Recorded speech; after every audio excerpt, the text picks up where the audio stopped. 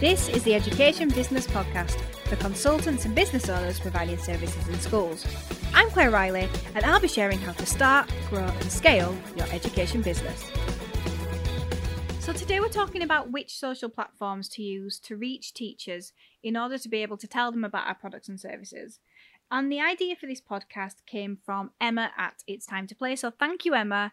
I know my listenership will thank you as well. And in this episode, I'll be speaking from my own experience in terms of what I know and has happened for me with the various social platforms and what my thoughts are in general based on that experience and my wider knowledge. And you may have experienced something else. You know, you might have had different results or got other things to work or have different opinions, and that's great. I think the important thing to tell you is that, you know, this is just, you know, what's worked for me and what I think about the social platforms. It doesn't make it right or wrong. It's just extra knowledge for you. And what will work for you will depend as well on your product or service, the age range that you personally sit in, the age range that your customers sit in, and how long you've been in business as well. So the four main social platforms that I believe you need to be on in education business are Facebook, Instagram, LinkedIn, and Twitter. So let's cover each of these platforms generally with what you get on each of them. And we're actually just starting to test TikTok at Classroom Secrets as well. So I'll tag that on the end. Whether or not you need to be there to reach a teaching audience, I can't answer that yet. But you should definitely go and look us up and find me singing a parody of Defying Gravity about going back to school. I've actually been sent a few more songs from the team that I'm hoping to work on soon. So we will be adding a few more posts on our TikTok channel.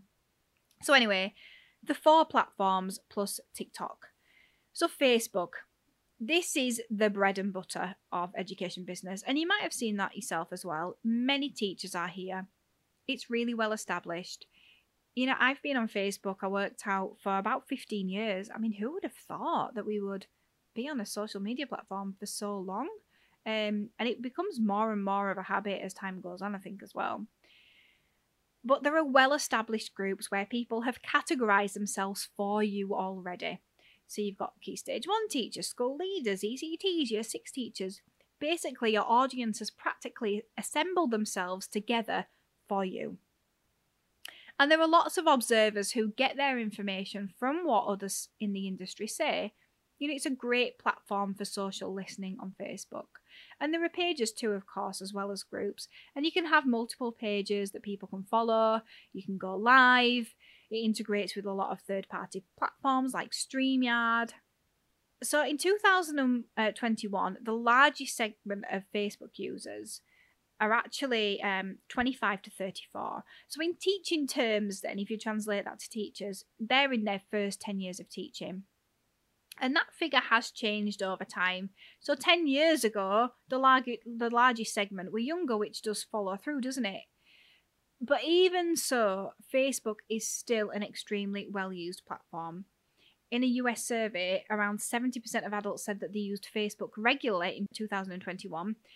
But for every other platform, it was only 40% or less. So Facebook is still the bread and butter for everyone. So Instagram then, you know, lots of young teachers are showing up on there. And they're not really afraid to share their teaching journey either. You know, including photos of activities in their classrooms. For some reason, it seems a little bit more acceptable on Instagram than it is on Facebook. And whether that's that school leaders maybe are not on Instagram as much yet, I'm not really sure if that's the case. But on Instagram, the two biggest groups are 18 to 24-year-olds and 24 to 35-year-olds.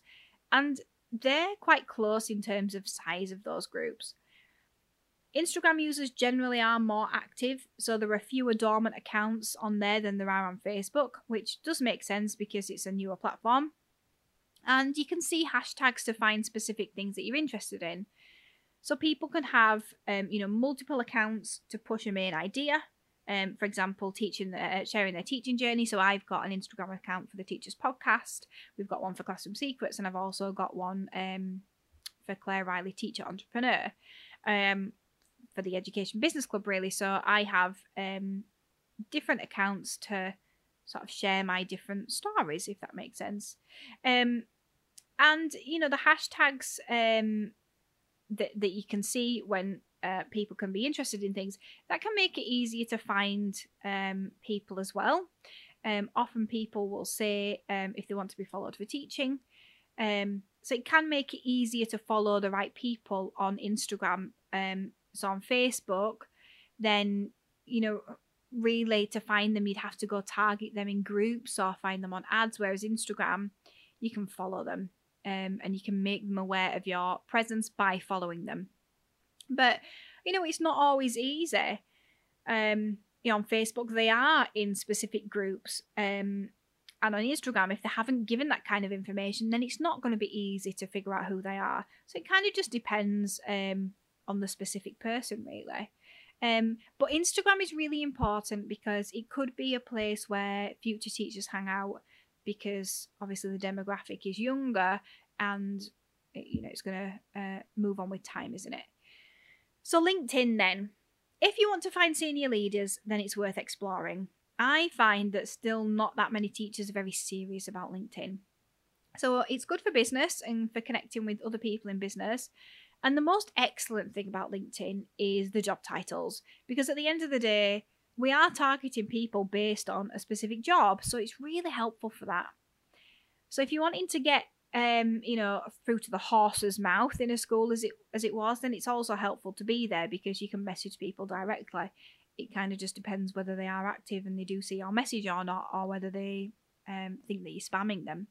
But it's a great place to build your brand as an expert, especially if you're a consultant. So, education is building on LinkedIn. It's slow, but it's definitely growing. You can request a connection from people that you don't know, because doing that on Facebook is quite weird, but on LinkedIn it's kind of accepted. And that's how you can grow your network as well. It might be that you grow your connections on LinkedIn, and in time, somebody will say, so-and-so who knows so-and-so who knows so-and-so, and they recommend you just because they've seen what you're putting out there on LinkedIn. TikTok then. No, Twitter. I am not a massive fan of Twitter. So much so that I nearly missed it out. But you have to make it work, you have to be on there so much. You have to be really getting involved in the conversation, and it eats up so much time, which is why it's not really my favourite. You can't just dip in and dip out and kind of post your stuff and really have the same kind of effect. But you do have a lot of teachers on there sharing ideas and opinions, which is really useful for you for social listening. And it's a great place to share your big cause with teachers themselves as well. There's some nice little schemes there to help you grow your followers in education. But it is easy to get burned because it's just too easy to be a keyboard warrior on Twitter. And it's too easy to be judged by people who know a very small amount of information about you or your product. And sometimes it does feel like a place of know-it-alls. Probably shouldn't say this, but it's true. Who just want to tell new teachers that they're doing it wrong all the time. But the good thing is that does get called out by some of the more experienced people on Edu Twitter. So if you're a consultant with a specific belief or a specific agenda to push, then Twitter is really a good place to start and help to stir that discussion, especially if you want to create some chat around it. So TikTok, the final one, TikTok. Obviously, it's still pretty new. There are quite a few US teachers on there at the moment. It takes a long time to post, so it's not a platform that you'd want to post something, every day on. But it is an opportunity to show a different side of your brand, especially if you've got a talent that lends itself to TikTok. So for us, obviously, we're trying it out at the moment. We're trying humorous singing, really. Just trying to bring in some of the other talents that we have in the business. So my closing thoughts then on choosing the right social media platforms for your business, because you might choose all of these, but you might decide on a different strategy for each, and one might be your main one that you focus on more than the others. But I want you to ask yourself, who hangs out there? Are they the people that you're looking for? Be willing to invest time into these platforms and test things, because you can't just take someone's word for it. You can't have it spoon-fed to you, because every business is different. Try out your own things, and also try out what others have done that you think might have been successful, based on evidence, obviously. be really helpful to potential customers, but also to competitors, because they will help grow your audience for you if you do that. It's also nice to be nice. And, lastly, remember the reason why you're doing it. You're putting so much effort into social media because you're trying to affect the word of mouth wave. That's why you're doing it. So I hope you've written some notes, and I hope that over this next week you'll be thinking about how you can use your social platforms more effectively. Maybe you don't have one of these platforms and you're going to add it. Maybe you're going to focus more on another platform because you think that might be the right kind of place. So let me know. I'd love to know. And just on that, we are launching the Education Business Club, Education Business Club Beta, where you'll be able to chat to me loads. It's on its way to you. We're working towards a 1st of December launch. So I very much hope that you are going to join me and everyone else in the club. You need to get yourself on the waiting list. And to do that, you need to go to educationbusinessclub.co.uk/beta club. So that when the doors open on the 1st of December, then you are able to purchase and get inside. So yeah, it's going to be really exciting. So with that, I'm going to talk to you next week. Thank you for listening to the Education Business Podcast. To get more information to grow your business, sign up at educationbusinessclub.co.uk.